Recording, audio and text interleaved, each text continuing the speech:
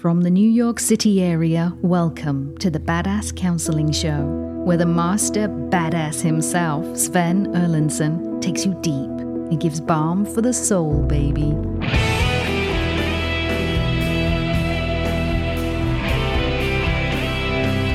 Yeah, baby. Oh, yeah, we are in the house now. It's so good to have you here.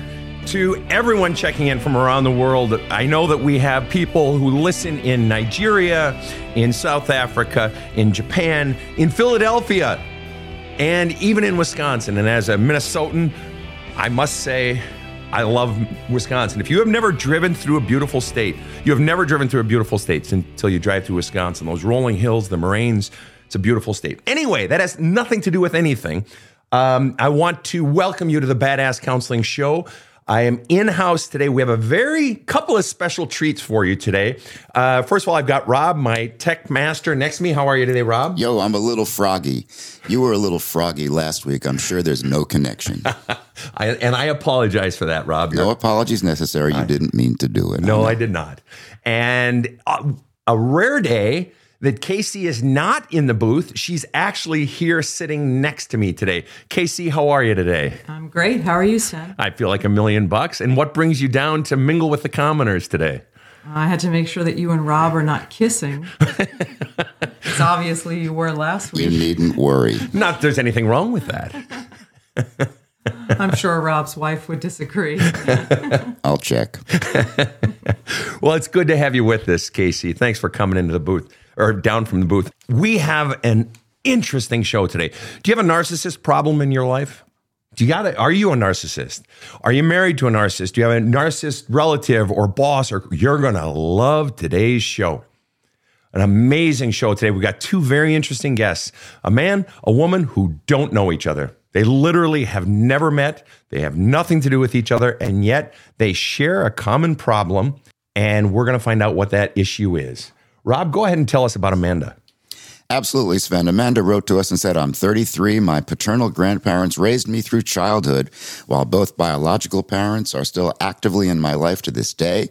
Bio parents divorced when I was an infant, and bio dad was active military at the time. Since I turned 11, my grandfather turned into a narcissist. He got multiple DUIs and almost killed himself and me by driving drunk. I had to pick him up from jail when I was 17 or 18. I had to learn his quirks and behaviors at a very young age, walk on eggshells around him, and still do. Learned what words I can or cannot say because an innocent conversation would lead to him yelling at me and punishing me for something benign. Praise meant getting material things. Punishment meant taking things away. To this day, he never hesitates to belittle me, yell at me, has reinforced and pushed all my mistakes into my face for my entire life. Claims providing money and materialistic things as love, and that's enough, and shoving down my throat how much of a disappointment and source of headache and problems I am to him to this very day. Now that my grandmother recently passed away from cancer, my entire family reminds me to check in on him because he lost his wife. I lost both a mother and a grandmother that day, and nobody seems to remember that. I was cast aside like I didn't matter all through her funeral. I've been trying so hard to be the better person, but people and forces around me are pushing back, and all I want to do is cut ties with him, but I feel like I can't. Because of his narcissistic loop, he has me stuck. Please, Sven. Any guidance would be extremely appreciated, more than you could ever know. Amanda, it's great to have you with us today. Well, thank you for having me. Good morning. Good morning. Rob, tell us about Dustin. You got it. Dustin said, looking back over my life, I am a narcissist. I've always manipulated those around me either for attention or to get my way. It didn't matter to me if the attention was positive or negative. It has almost cost me my wife, my marriage, and has always cost me my joy. I have lied, cheated, and almost everything else you aren't supposed to do. I don't want to live this way the next half of my life. Please help. Dustin, how are you today? I'm nervous, excited, and a little fearful now after hearing who I'm talking to. Wait, after hearing you're talking to me or after hearing what Samantha has gone through? What she's gone through. I hear you. Well, we're going to dive right in. I'm grateful to have you here on the show with us, and our listeners appreciate your willingness to open up, both of you. Amanda, I'm going to start with you, and hell of a story, and I'm so sorry that you lost your grandmother and mother, all in one person. I want to ask, just first off the bat, you were raised by your grandparents. You said your father was military. Your parents divorced and your father was active military at the time. Why were you not raised by your mother?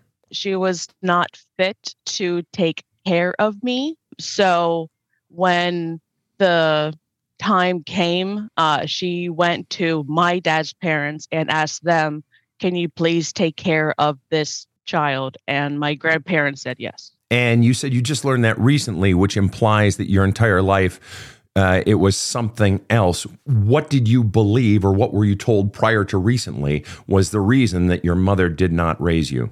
I learned that when I was in my later teen years, early 20s. What did you believe before that? Or what had you been taught before that? Because you knew you had a mother, and what were you taught was the reason your mother wasn't raising you? That my mom and dad got a divorce, and as a result, my grandparents were then the established parental roles. Did you ever, as a child, ever wonder why your mother wasn't raising you? Oh my God, yes. And I asked over and over, and out of the four of them, my grandparents on my dad's side, and my biological dad and my biological mom, all four of them would not tell me until they thought in their individual ways that I was old enough to know. And what was your belief then for the first 18 or 20 years? Exactly that, with no other explanation other than mom and dad got a divorce and now my grandparents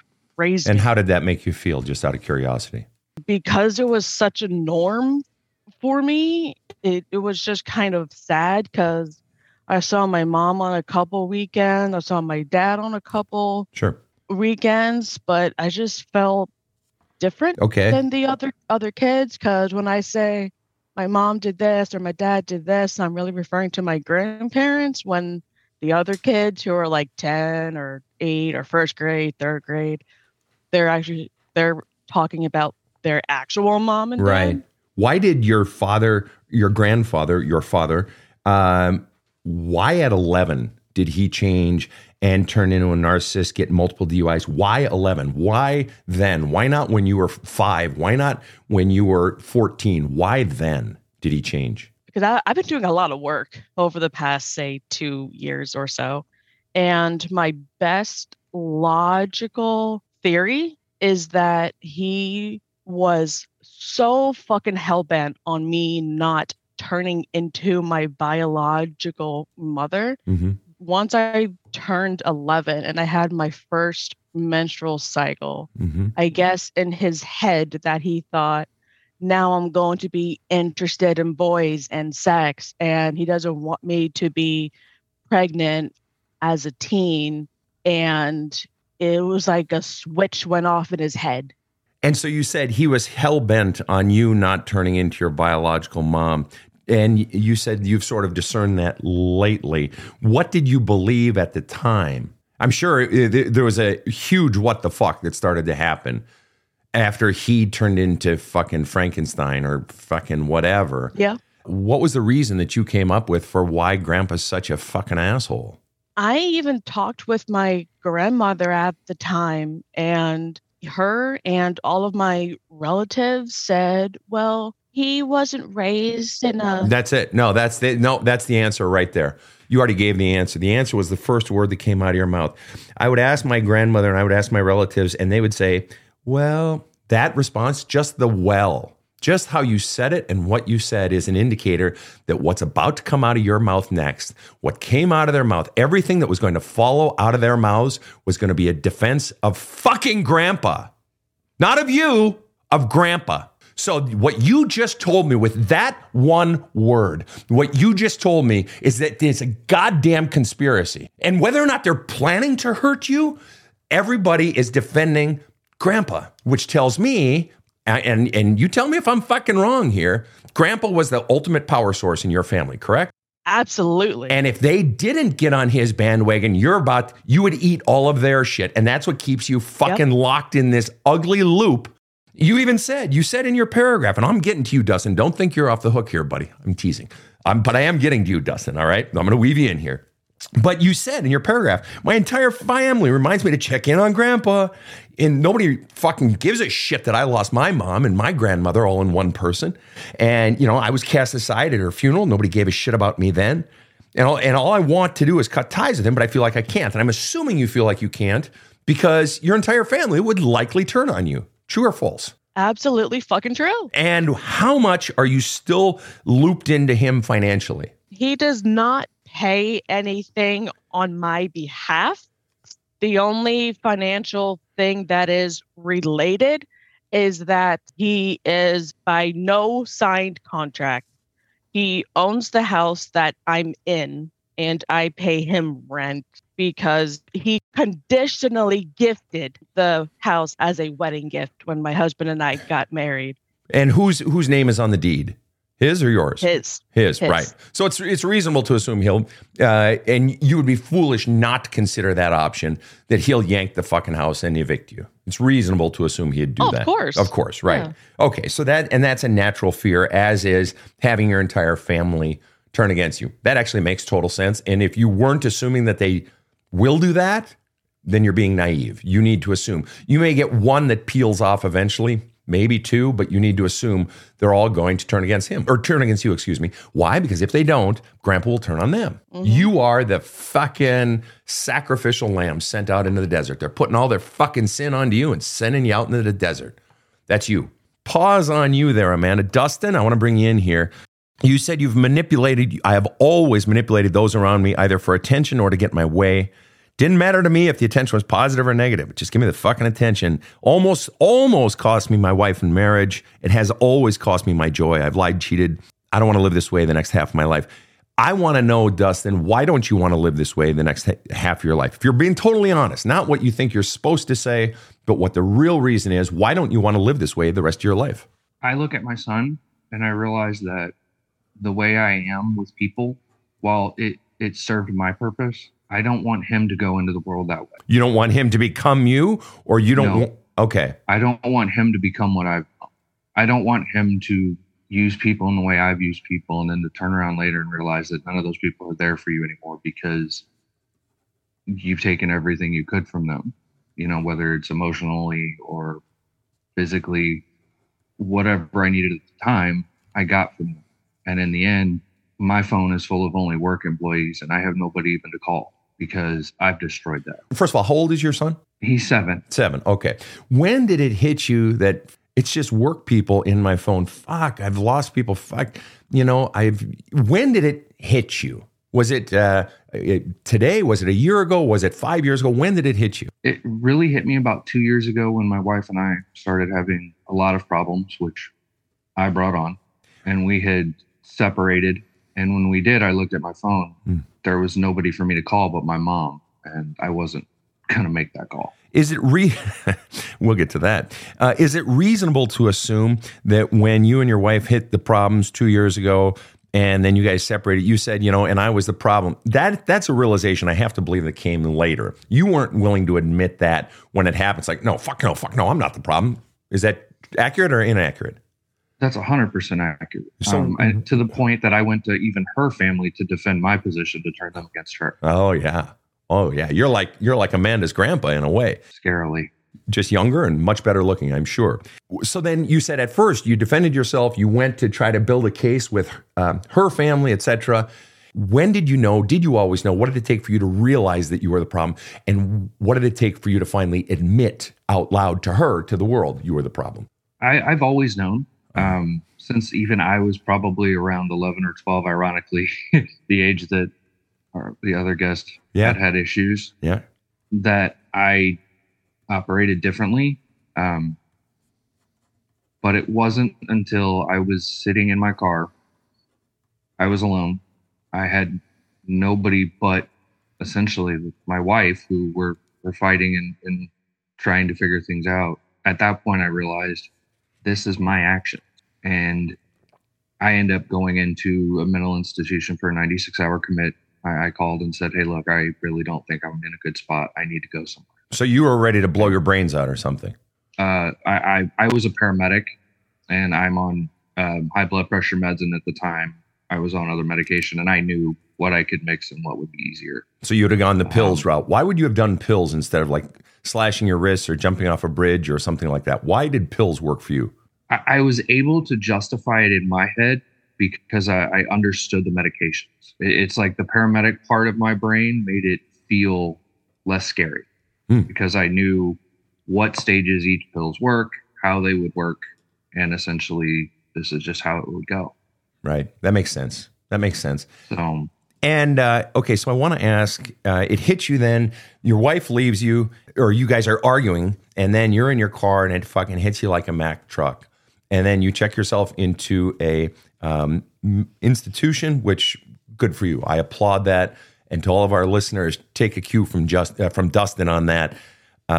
Dustin, that was a courageous act and a smart act, because more often than not, the professionals in there know what the hell they're doing, and sometimes in life we need help from the pros.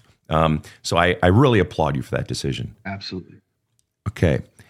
But I want to ask you this question then. So you told us why you don't want to live this way. And I need to highlight for you, Dustin, and for our listeners, how extraordinarily rare it is for a self-admitted narcissist to want to change. And so, Dustin, I have to tell you, that was part of why our producers wanted you on the show. They're like, holy shit, we just found like a unicorn. Truly, my man, that you want to change, to admit that out loud and to have that fundamental core realization and to want to change, to be better and to act on it. Not just to want it, but to act on it. Dude, I respect you for that so much. I have so many people listening right now around the world who wish the narcissist in their life wanted to change and was taking steps towards changing. So despite all the pain that you have caused, and we'll get to that, where you're at right now, even if it costs you your marriage or whatever it comes in terms of that, in terms of what you trying to walk better in the world, you trying to be a better person for your son and for yourself and for everyone else you encounter, admirable. Fucking A1 in my book, top drawer. You made this comment that I think would be interesting to a lot of people, and it's interesting to me. I want you to educate me, okay? You said, it didn't matter to me if the attention was positive or negative. I get that, right? Because as long as I'm getting attention, if I'm not getting attention, then it means I don't exist. So even if it's negative attention, at least you're looking at me. At least you see me. But then you go on to say, it's almost cost me my wife, my marriage, and has always cost me my joy. What the fuck does that mean? I always knew, like the bad attention, for an easy example. I knew that when I started that, and whatever ball I was going to start rolling, it was going to hurt. Like there were going to be people yelling at me, disciplining me. There was going to be issues that came from everything I did. From the bad attention. You're talking about the bad attention. Okay, go ahead. That was kind of the easier way to explain it. Okay, so I knew shit was going to hit the fan. People were going to get hurt. Okay, go ahead. But the other side of it was just as bad, because to get the positive attention meant that I had to work harder to get what I wanted. If it was something that I knew I couldn't get right away, then I had to, it almost sounds like you hear the long con is what I think of when I say that, is I have to do this very carefully to make sure I get what I want out of it. And it became such a task because you are stacking lies upon lies and keeping straight with who knows what and what I was doing with each person and how to get them to do the thing I needed them to do, that I wasn't ever really happy and smiling, because in my head, I was always having to calculate out what I was going for. I was always thinking about, what do I want? Wow. Dustin, I have a question for you, but for the moment, let's take a quick break. I'll be right back with more Badass Counseling. Okay. Well, you've heard the podcast. You've listened to other people's issues. Maybe you've studied hundreds of Sven's TikTok videos. Time to stop lurking, face your fears, and focus directly on the one person in your life who can benefit the most from Sven's experience and insight. Now, that would be you. Just go to badasscounseling.com and order Sven's book, There's a Hole in My Love Cup. Or check out his many video courses. Sven found a way to help himself out of a 12 years depression. It worked for him, and it can work for you too. Check out badasscounseling.com today. This show provides soul counseling intended to entertain and inform and is not medical advice.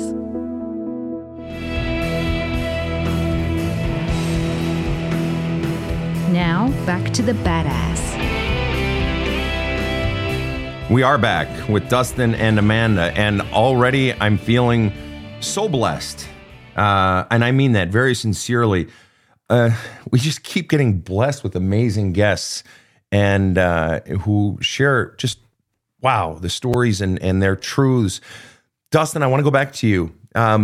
You were saying that it almost cost me my wife my marriage and has always cost me my joy. And you had said, you know, in order to get that attention, be it negative or positive, Sven, you know, I had to pack lies on top of lies, and I knew what was going to come, and I knew it was going to hurt people. And it was just, I'm going to use my words, it was a lot of fucking work. And I was miserable just trying to keep up this whole infrastructure of lies and work, trying to siphon love and attention from people. Would that be accurate, or tweak it? Tell me if I'm wrong. I don't mind being wrong. Tell me, put it into your words again, Dustin. What was the hard part? Why did it cost you your joy? You were right on. It was the work. It almost felt like in order to get the attention or the love or whatever I was seeking at the time, I had to give up part of myself almost. I kind of related to almost selling part of your soul, because I had to give up part of myself to be able to figure out how to get them to give it to me. And what is the part of yourself that you had to give up? In one sentence or less, what was the part you had to give up in order to steal the attention / love from everyone else? Humanity. I don't need a sentence. Humanity. And you could feel your humanity? You could actually feel your humanity gone or going? I started becoming, it felt almost machine-like in life. Like I got to a point everybody used to laugh. There was the movie Short Circuit. I didn't get happy. I didn't get sad. I just ran program. And I got so good at doing what I wanted and needed to do to get what I wanted that it was a program. I didn't have the emotions. And half the time I didn't even enjoy what I got from people anymore because I already knew I was getting it, as horrible as that sounds. Interesting. It was a means to an ends at that point. Wow. Like, okay, I know I'm going to get this is what I want. This is who I can get it from right now. Go get it. And it's interesting, you used the phrase before, a brilliant phrase. You used the phrase, you said, you know, I could get it by being nice. I could get positive attention. But I basically heard you say, but that was so much fucking work. And I loved your phrase. That was the long con. And it was still a con. So even when you were being good or getting attention in positive ways, it was still a fucking con. That I'm only going to invest, whether it be the short con of negative attention or the long con of positive attention, I'm only going to invest if I know that my return on investment is going to be significant. That I'm going to invest, 2 bits and I'm going to get 20 bits back, right? You wouldn't do a long con unless you knew there's going to be a huge payoff, right? Exactly. And that's why I said it almost became machine-like. Right. Because I would analyze those things without the emotion behind. And fundamentally, what broke you of the short con, long con, run the program and being emotionless and non-human is basically, metaphorically speaking, your wife punched you in the face, right? Almost physically, yes. Okay. But it emotionally was enough that it hurt. And it was more losing your wife, the threat of losing your wife, than hurting your kid, right? That snapped you? Yes. Okay. So, and this, it sounds cruel to even say, but I have the most invested with my wife. Mm-hmm. So to lose that is essentially like complete failure for a narcissist. I mean, the one thing I did the most for was done. Boil it down or put it on a macro level or a uber granular micro level. What really was it that caused the price of losing your wife to be greater than the price of losing your child or continuing to siphon love and attention from your child? What was the price if you lost your wife? What really did you lose? At that point, I lost what I consider to be my whole life, because that has been the longest investment that I've had with somebody, whether it's been the most healthy. As far as to go back to the idea of a long con, that's the one that's paid off for years and years. We're talking 21 years. So how do we know that this change that you want isn't a longer con? How do we know it's real? because I told her before I told anybody else. I've admitted to anybody that will talk to me that I am a narcissist. And it sounds weird when you say I'm admitting it, but the reality is I've never said I was a narcissist. Right. Everybody else knew. Yeah. Right. But to say those words was probably the hardest thing in the world to say. And to go back to the people that I've used and I can't make amends for it, but to recognize that, to talk to them and say, look, you'll never want to talk to me again. I get that, but what I did is wrong. Right. And that is an indicator of change. And that is an indicator of somebody who's been humbled, knocked low by the gods, broken down. And then obviously what has to come out of that is changed action, which I hear you saying you're doing, trying to. I mean, hell, you wouldn't be on this show, under sort of my guns unless you were wanting to change. Nobody walks into this shit show. Go ahead. What? It still terrifies me because that has been a part of my life so long. And I think that's why I reached out, is because I know I need help because I've operated that way for so long in my life that I know that if I don't understand it better and don't get help, I'll slip back to that easily because it's what I'm familiar with. And I don't know that. That's right. And see, what the real issue is here is the reason you are this way is precisely the reason that Amanda is where she is right now. And I'm going to bring Amanda back in here in 2 seconds, but ultimately it's the messages that you got as a child that you said, I've been manipulating people my whole life. Well, if you are naturally getting love poured into your love cup on the regular and being treated as if you matter, and not as if, that you do matter and that you're good and that you are wantable. If you had been getting that, there would be no need to manipulate, to get attention, to get some sort of love. There'd be no need. So the mere fact that you're having to manipulate, you said, all your life. And from a young age, 11 or 12, I've known what I was doing. Well, if you had the realization at 11 or 12, that means it had been going on for some time. But you were doing it because you had already been conditioned to believe that you didn't matter. You'd come to the strong realization, I'm not getting my needs met. I'm insignificant. And that's precisely what we're seeing with you now, Amanda, aren't we? Amanda, that you have been conditioned to believe, Amanda, that you don't matter. I mean, your entire family is lined up against you on the side of your grandfather. Is that accurate or inaccurate? Very much true, yes. What's it like for you, Amanda, to hear Dustin's story and to hear him talk and the breakdown and so forth? What's it like for you to hear that? I agree with you 100%. I was thinking that he was a metaphoric unicorn before you spoke those words. And then when you spoke them, I'm like, oh my God, I just thought that. And I forget if you said it or if he said it about when he admitted that he is, and how many people would dream of the narcissist in their lives if only they could also. I just dream also for me if he could too. And you're crying right now, it sounds like. What are the tears? What are you feeling? Tell me what you're feeling, please, Amanda. I love my grandfather so much. For someone to take in a child and raise them, and then in their most impressionable years of their lives, do what my grandfather has done, told me if I ever got pregnant, he would disown me. I would have to walk on eggshells just because he was in a bad mood. There's so many stuff that he's done that I can't even think of at this moment. That's okay.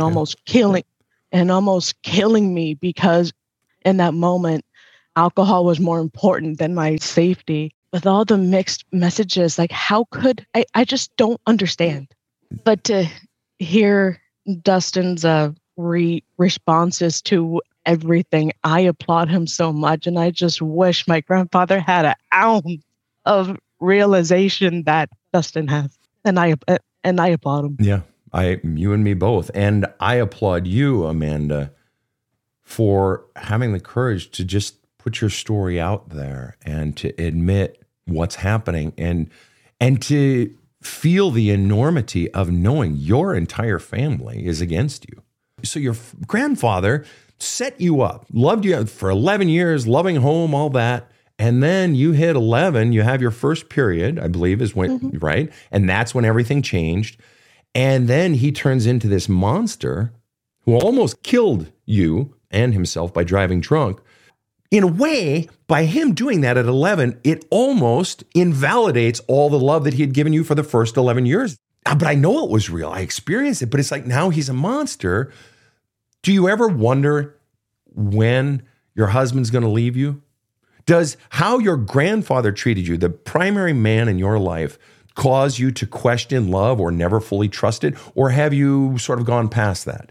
I was fortunate enough to be able to go past that because my biological dad has always been my best friend, my dad. He has, in my opinion, been the best dad that he can be. I can go to him with any questions. He validates me, validates my feeling as if my grandfather should, but doesn't.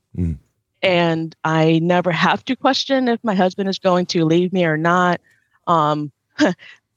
Funny thing is, my husband has a narcissistic mom, and he went full no contact. He did, he set his healthy boundaries. She continued to go past them, so he just went full no contact. And going through my process and his process, him and I both sat down and watched your YouTube videos and your TikToks, and we sat there together side by side watching each one, trying to go and work through our own shit together, helping each other, I love that. To be able to do that together and to have your spouse understand what the fuck you're going through because they've lived it themselves. I have to believe there's some measure of hope or empowerment in seeing your husband do it with no contact with his family, even though your family is aligned against you and you know that you will in all likelihood lose them all if you go against, the tyrant sitting on the throne, your grandfather. Although it doesn't sound like you would lose your biological father, or would you? Because it's his dad. Exactly. And that's part of this weird complexity of it all, because one day I would have a conversation of my grandfather with my dad, and my dad would be like, yeah, he's a cheapskate, and, he never gave me these things as when I was a kid, but he's, bought you 2 cars and all this. And wait, your dad said that to you? Yeah. Oh, so your dad's expressing his jealousy and the fact that he felt cheated by his own father. So in short, then, if you were to turn against grandfather, would your dad turn against you or not? It's a 50-50 shot. If you were to guess, though, you know him as well as anyone, what does your gut tell you? My gut says that my dad would, because he has that mentality of, because my grandfather has done 1, 2, 3, 4, 5 in providing me with more than he provided him. Yes, but in addition to that, my grandfather has supported me financially with college and cars and all that, which I never even asked for. Right. That he deserves respect and that he deserves this and that. So let me ask you a question. Did you ever in your life hate yourself? Yeah. And how do you presently hate yourself? Or what % do you hate yourself? If you were to be totally fucking honest. Yeah. If I had to put a number on it, I would say I would hate myself about 30%. 30%. Fair answer to an honest question. And what is the highest amount % that you have ever hated yourself? The highest ever. I think would be about 90. 90%. And how old were you when that was the case? Late 20s. Late 20s. So that's recent. Because you're 33 right now. Yes. For the 33 years of your life, what is the average % that you have hated yourself? Roughly. Maybe about 40. Okay. So as recently as roughly 4 or 5 years ago, you hated yourself 90%.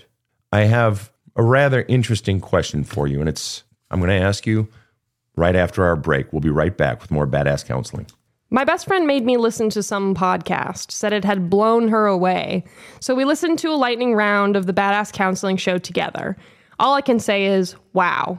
First podcast I'd ever listened to. Now it's my addiction. If you haven't done it yet, you need to subscribe to the Badass Counseling Show.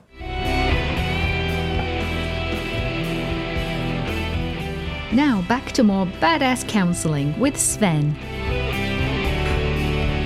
We are back with Amanda. Amanda, you've told me just now that presently, in a very open admission, that you presently hate yourself about 30%, and it was at its peak. The self-hatred was at its peak in your late 20s at 90%, and you have a lifetime average of you're batting about 400. So you're about 40% over the course of your lifetime of self-hatred. I got to ask, what's the percentage you hate your grandfather? I would say that's somewhere between 70 and 80. 70% and 80%. And has that increased or decreased over the years? It's certainly increased as the self-hatred has increased, and then it has decreased as my self-hating has decreased. And why would it be correlated to your self-hatred? So as yours has increased, your hatred of him has increased more. Why? Because to me, in my brain, it would seem that the more your self-love increased, that your hatred for him would increase. Because you're finally allowing yourself to admit your fucking truth. That there was never anything wrong with you, and he's been a fucking asshole to you for 22 years. Why would it be tied to when mine goes up, my hatred for him goes up? When my hatred, self-hatred goes down, my hatred for him goes down. Why is that? Because he's the source of my self-hatred, because it's his voice that turned into my own inner voice. Right. So when he does his narcissistic flare-ups, his outbursts, that triggers my fight or flight responses. And when he calls me all the name calling, you're so irresponsible and you're so lazy and all the other adjectives, that's why the self-hating goes up and the hatred for him goes up. But the less fucks I give about what he says, the less I hate him because I'm not listening to his words. And then the less self-hate I have. What we got to do is we got to inversely correlate those. And what that means is your self-love has to go up. And his voice inside of you, it has to be put to death. It's that old Oscar Wilde quote, "No man is truly free until he can live as though his father is dead." And your grandfather doesn't actually have to be dead.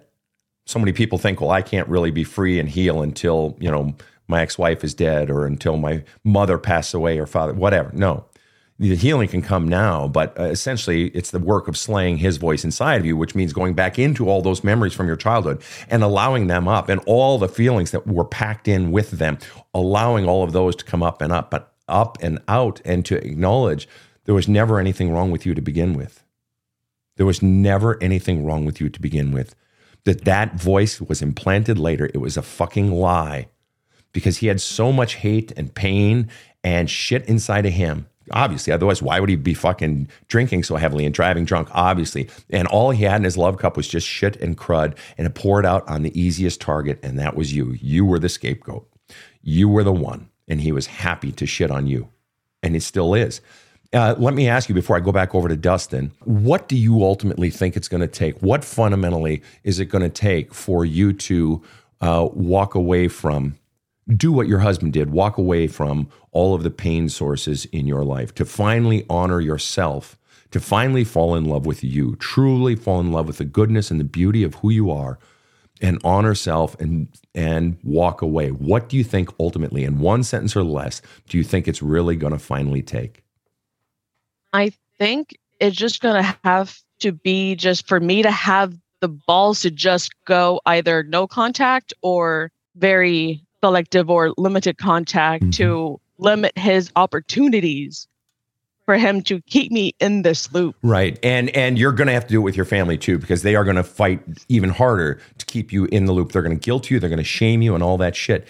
And let me ask you then, in one sentence or less, what ultimately is the biggest fear in all of this? That if I do this, what is the fear? That I'll be alone? I'll no longer have a family? Is it fear of them being mean to you even further, even though you don't have to take their calls and you can block their texts or not read their texts, and you can, or is it that I'm going to have to move out of this fucking house because he'll walk in at any moment and we're not safe? Or what is the ultimate fear that keeps you from doing this? And there's no shame in not doing it. I'm not pushing you to take the action. I'm simply saying, if you were to take the action when it felt right, what is your biggest fear leading up to that? It would have to be what he's always done, which is him doing his yelling, his outburst, and the name calling, and all the irresponsible and inconsiderate and lazy, and describing all of the opposite characteristics of what I actually am. Right. When I was 21 years old, when my grandparents went on a random errand on a random day with my ex-fiance at the time, I just up and left and moved out of state just to get away from him. Mm-hmm. And as a courtesy, I left a note saying and expressing what I felt that day and that moment. And to this day, he still mocks me and shoves that into my face. Like, that was the biggest mistake of one of the biggest mistakes of my life, when it was him that I was trying to get out from under his thumb. That's right. And you are going to, and there's so much pain locked up. Every time you bring up everything he says and has done to you, you smartly start crying. Yeah. That says there's so much emotional charges, so many charges attached to every single memory. You got to start bringing all that up. And you know that. I know because you've read my stuff and listened to my stuff. The journaling, I strongly recommend the book that I didn't write. I don't get any credit for, but the Sedona Method, which is a high-powered tool. I mean, as well as my book as well, but that's a tool for just decharging faster. Yeah, you're going to have to do that work. You are going to, and face those fears, but ultimately you're going to have to decharge all of those memories. Oh, and also, Amanda, letter writing too. Have you written him letters that you don't send? I just want to ask, yes or no? No. Do that. That's a huge one. It's so easy. And even if you got to have your cup of coffee to get you cranked up to do it, or a glass of wine or whatever, and create space and just vomit everything out. Don't edit. You're never going to give it to him, so you don't have to edit. Oh, he wouldn't like to say this, or oh, my sister would blah, blah, blah. Fuck that shit. Just start flushing and flushing and flushing all the hatred, all the rage, all the anger, etc. Dustin, what's it like for you to sit here and listen to Amanda's story, knowing that you were sort of her grandpa in a way? What's that like? I've been going between crying and nodding my head, because the scary part is, as she talks, I can see myself. And the way she says things about how he reacts, I can nod my head and understand exactly what he's doing. It's almost like I know the playbook he's using. And that's what's scary is I don't know the man. I've never met the man. I've never met Amanda. But what she's saying, I can literally in my head go, yep, used that, done that. That's typical. And that's scary. And why is that scary, Dustin? My perspective has always been about myself. It was always an I. So to naturally think that I'm something special and different and unique in that aspect of that is almost shattered when you hear somebody else who has somebody in their life who's older, which means he came before me, and is doing the exact same things. And I'm looking at her crying and going, this is the monster that I'm not there at his level, but this is the monster that I'm becoming. And it's only reasonable to assume that there's a possibility, perhaps even a probability, that you would potentially, to some degree, become that person to your own son and potentially further children, had you not been stopped short. Absolutely. Like, I can see that. To what degree had you already started to use your son to get your own needs met? And I don't mean in any sick sexual way. I don't mean anything like that. But had you used him to get your own attention, positive, negative attention needs met, whether it's hugs or whether it's, do you like daddy, or, did you use your son to get your own needs met? Yes, there have been times that I have. That's some fucking honesty, people. For everyone listening, that's some hardcore fucking honesty right there. What are you feeling right now, Dustin? What are you feeling? Let the tears come, man. That's good shit. Let it come.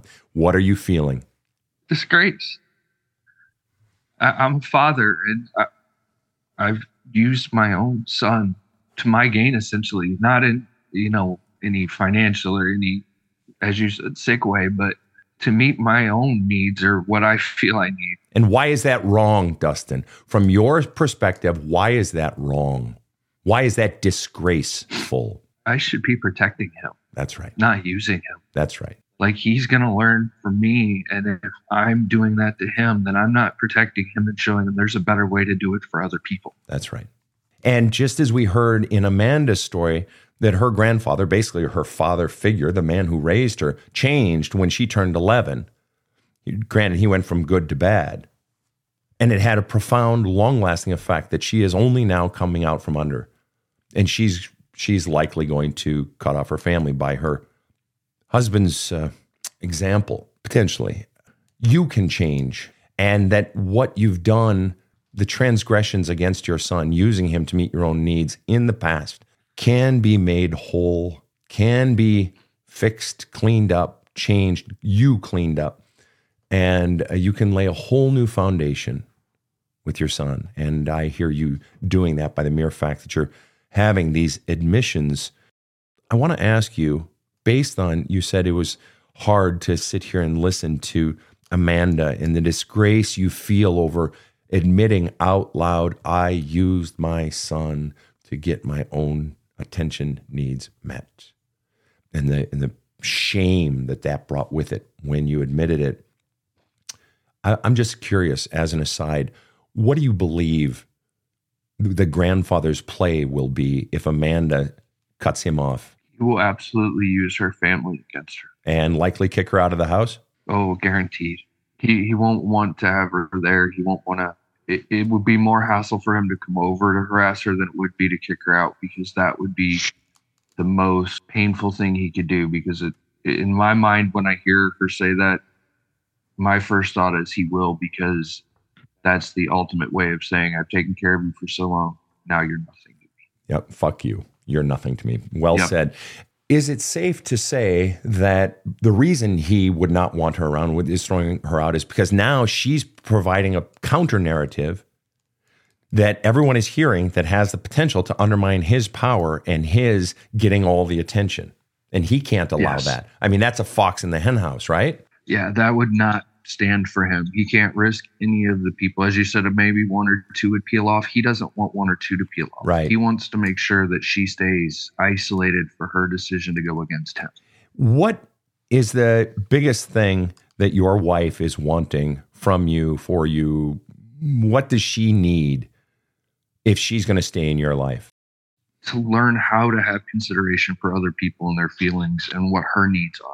Because I'd always joke that I'm bad at hints, because she would tell me her needs. Okay. Yeah, hints. Hinting. Okay. She would say, well, I dropped you a hint. I would say I'm bad at hints, but the reality was I heard her loud and clear, but it didn't serve what I needed, so I ignored it. Right. And she deserves to have those things. She does. And I love what you just said. I heard her loud and clear, but it's like, no, fuck it. I would just create some sort of lie to keep getting what I want. And this is why when I tell people, when you walk out of that person's life, a husband, let's say, or a wife, if you walk out of your husband's life and say, fuck it, I'm not going to be treated like this, all of a sudden they're going to change completely, and they're going to change in every single exact way that you've always wanted them to change. Now, granted, it won't last. It's a con, but they will change in every single way that you wanted them. And that's why I always pose the question, so why now? Why are they changing now? They're changing in the exact ways that you've been telling them for 15, 20, or 5 or 7 years.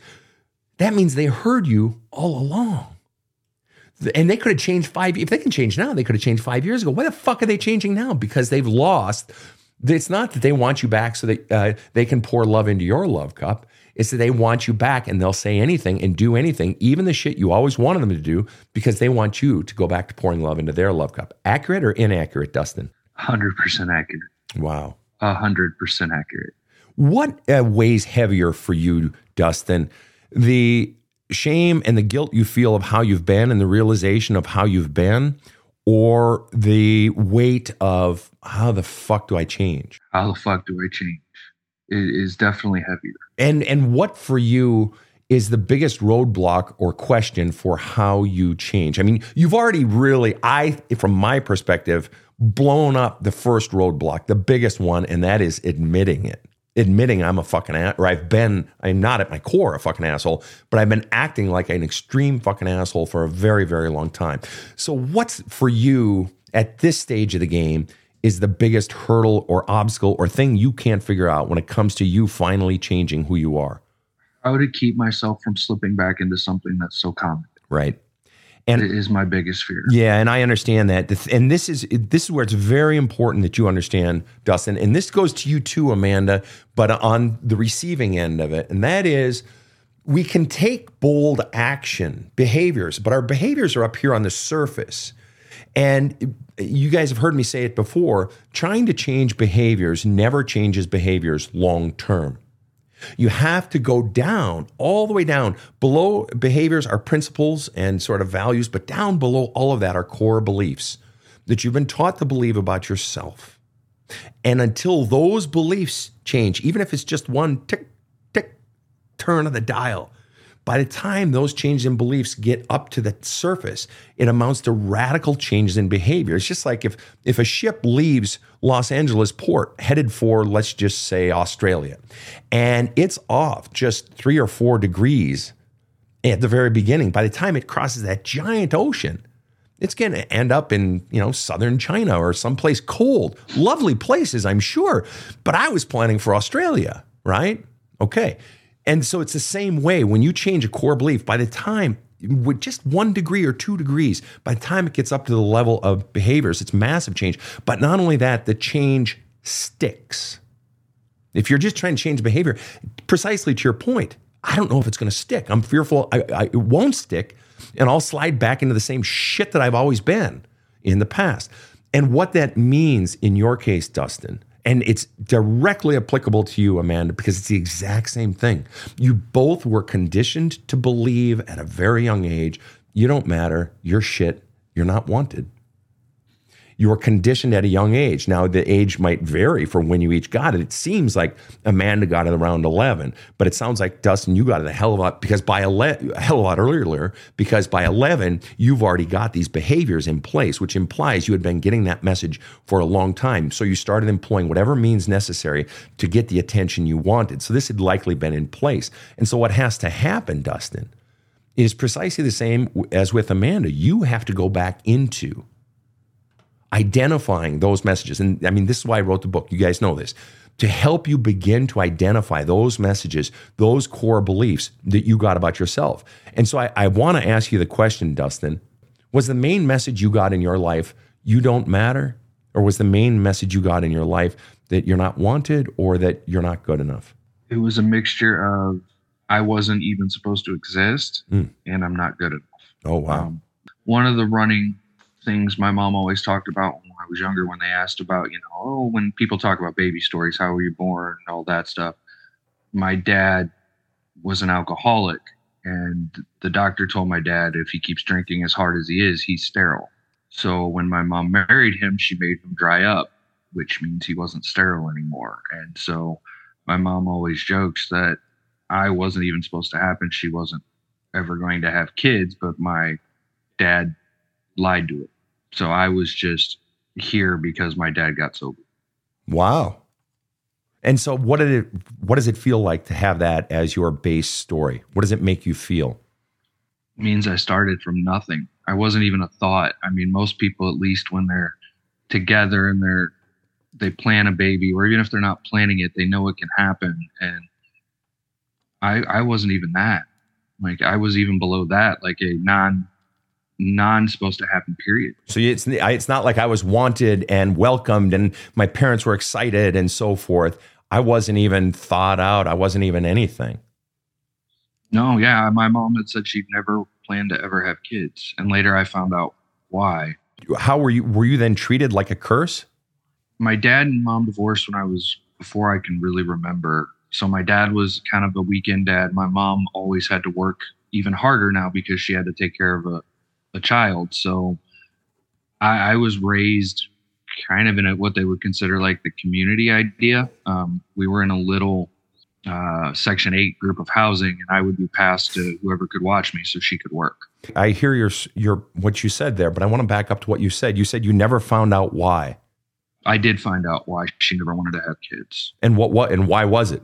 In the 80s, my mother already knew that she was gay, but during that time frame, it wasn't something that was readily acceptable. Right. So she was trying to marry a man that she knew couldn't get her pregnant, so that at least if she couldn't be with a lesbian partner, she wouldn't have to bring a baby into a mix with a father, and she didn't even want to be with a man. So you were a burden from day fucking one.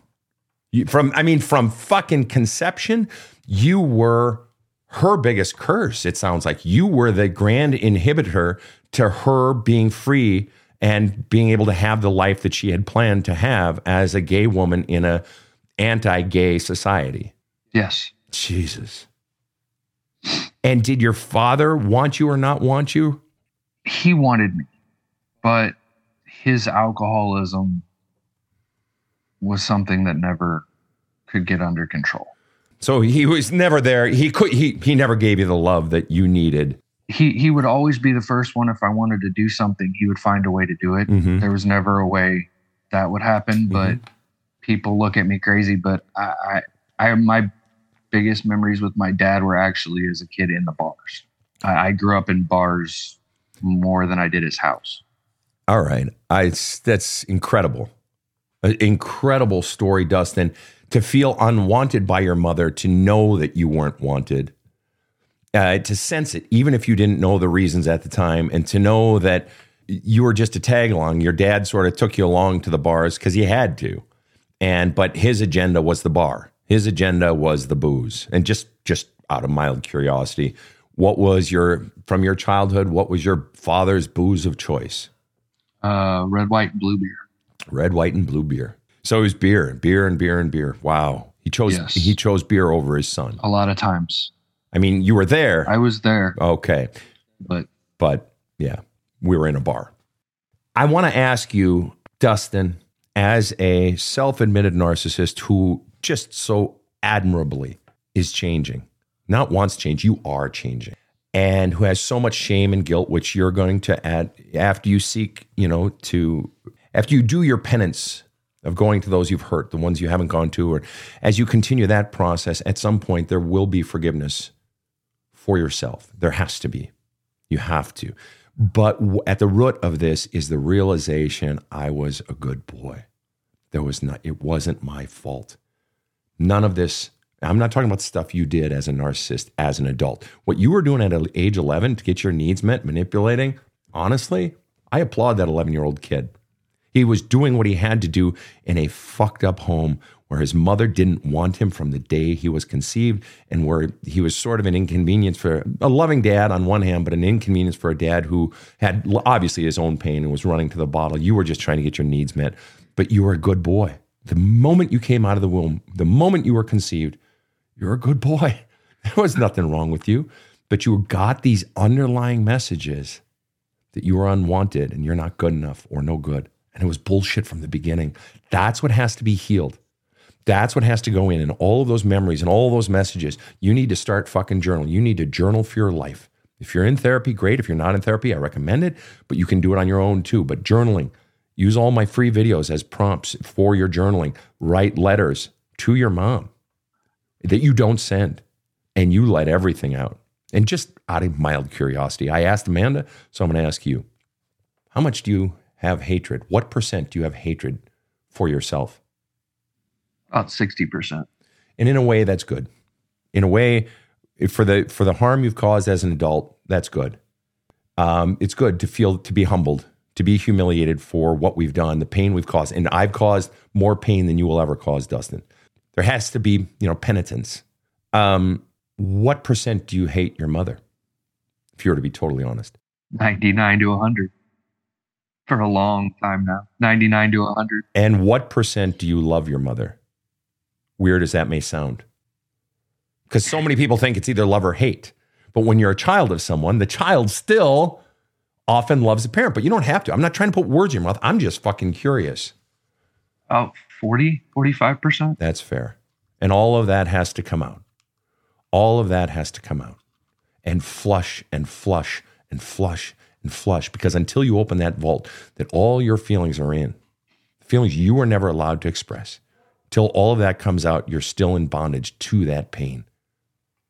I want to ask you one final question, Dustin, and it's simply this. What do you most want to say to Amanda? Considering her story, considering your story, the narcissist speaking to the person who had experienced this brutal life at the hands of a narcissist. Just be honest. It doesn't have to be anything profound, whatever. What do you want to say to Amanda?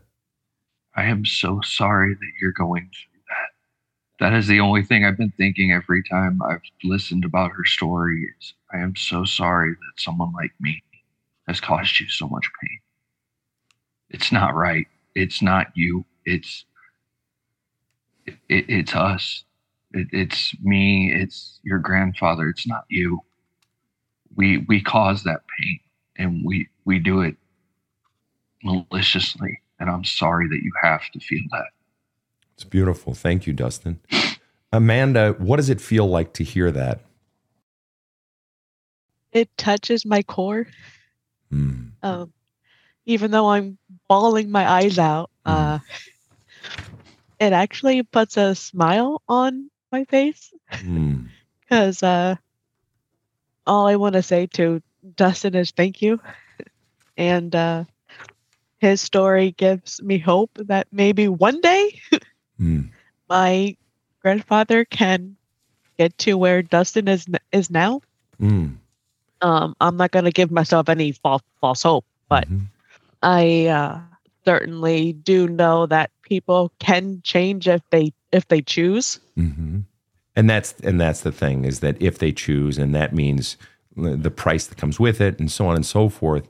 It's beautiful that you say it touches you to your core. Does it give you permission on one hand? And I know you maybe already had it, or maybe didn't, whatever, but how does what Dustin said to you, the apology on behalf of himself and the sorrow that he feels hearing your story, does it give you permission to realize that it wasn't your fault, that it's not you, that you're not the problem?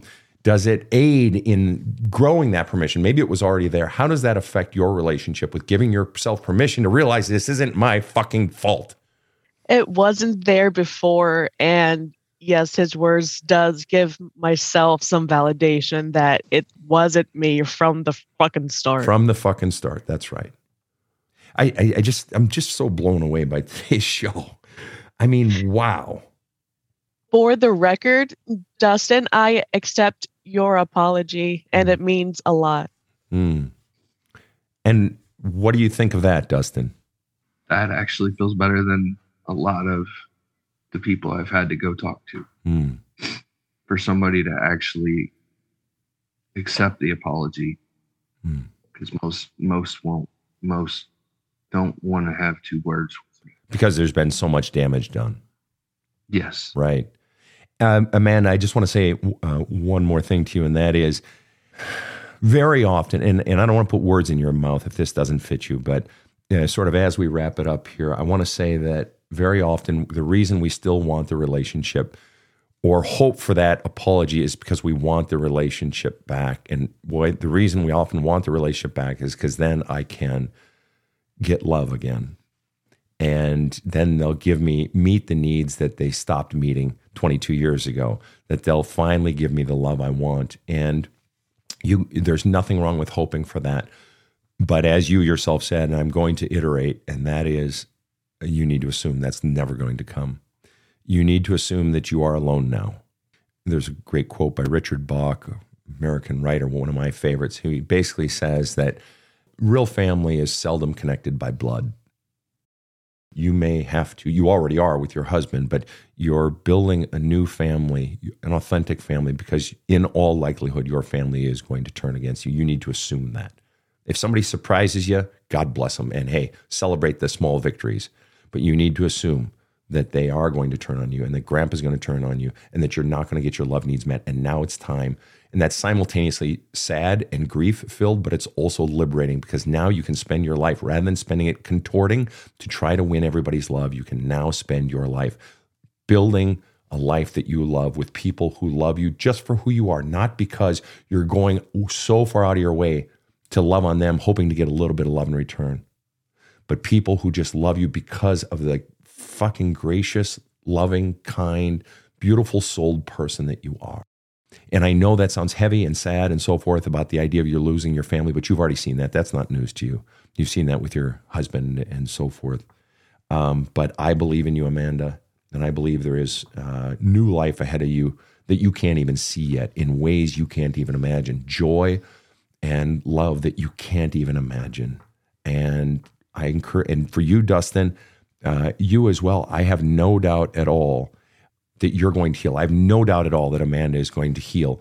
And with both of you, though, you have to go into the past. You have to flush out. You have to open that vault and let out all the painful memories from when all the pain started. Keep going back, flushing, flushing, flushing. That is where the healing is. I want to tell you both, I am just so grateful that you have been on this show. I know I speak on behalf of the team. Rob, what was it like for you to hear this show and to hear these two amazing guests?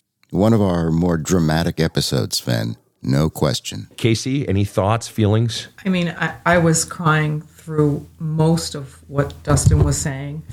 I think I'm a little bit surprised because I had as much empathy for him as I did for her. And that really surprised me because, you know, I think a lot of people would say he doesn't deserve our empathy because of the pain that he's caused. But because he realizes, you know, so much, how much damage he's done, I think just my heart went out to him. I actually wanted to ask him a question. And my question to him is, I know he said that part of what flipped his switch were the fact that a lot of people had, you know, left him or his phone was empty. But I have to ask, is all of the things that we see in the media now, or, you know, Sven's TikTok or the things that he says, was some of that what sort of named the beast for you and made you have some kind of self-realization, some kind of insight into what you were doing to people? Or did that just fall on deaf ears? I very much had found Sven's TikToks. I can't say that I was ready to really admit it when I was listening to him, mainly because I just wasn't ready to give up who I was or the thought that he could know me when he doesn't know me, if that makes sense. But as I started looking at what do I do now, where do I go from here, this is kind of a whole new concept to me, is to try to be different. I went back to a lot of those videos. That's actually why I went to the website and reached out, was because I had started hearing the message, so to speak, more than I was just listening to the words. And it's like, I need to reach out. Right on. I just want to say one more thing to the two of you, and that is that I think that this podcast is going to help so many people. It's incredible what the two of you have done, and this is going to help a lot of people heal. I agree. And Casey, that was a great question. Thank you so much for asking that. Rob, appreciate that. And I agree with you. One of the most gripping episodes we've ever had. You two, wow. Thank you so much. And please stick around after the show. We want to just talk with you a little bit more. But to both of you, thank you for bearing your souls. I know you're both going to heal. I know you're both going to go in and do the deep work now. More of it, and just keep flushing it. And I know that a great life is ahead for both of you. I know it. You would not have done this today. You would not have done what you have already done unless you were well on the path. And now you just got to keep doing the work. And the more you do of it, you start to get some momentum, and it gets easier to do the work. There's still some things you're going to have to face and so forth, but trust me, it starts to get easier, and you get momentum, and you start to feel the healing, and you start to feel literally, physically lighter. The knots in your body start to open up. You find yourself actually laughing someday. And I'm telling you, this change will happen. Just stay the course. You're doing great. And I believe in both of you. And I'm so very grateful for both of your stories. Amanda, wow. Dustin, wow. Thank you both. And to all of our listeners around the world, I know that you are all just as in awe as I am, and grateful for them. And I thank you, though, my listeners. You're the ones that make this show happen and make it possible. And on behalf of Rob and KC, who is not in the booth today, but down among us, I want to say thank you to everyone around the globe and have a kick-ass day. The Badass Counseling Show is strictly copyrighted. No copies may be made without the express written consent of the Badass Counseling Show, LLC. The Badass Counseling Show is produced by Karen Camparelli and Robert H. Friedman. Executive producer Sven Erlandson. Original music by two-time Emmy Award-winning composer Trevor Morris. Have a kick-ass day.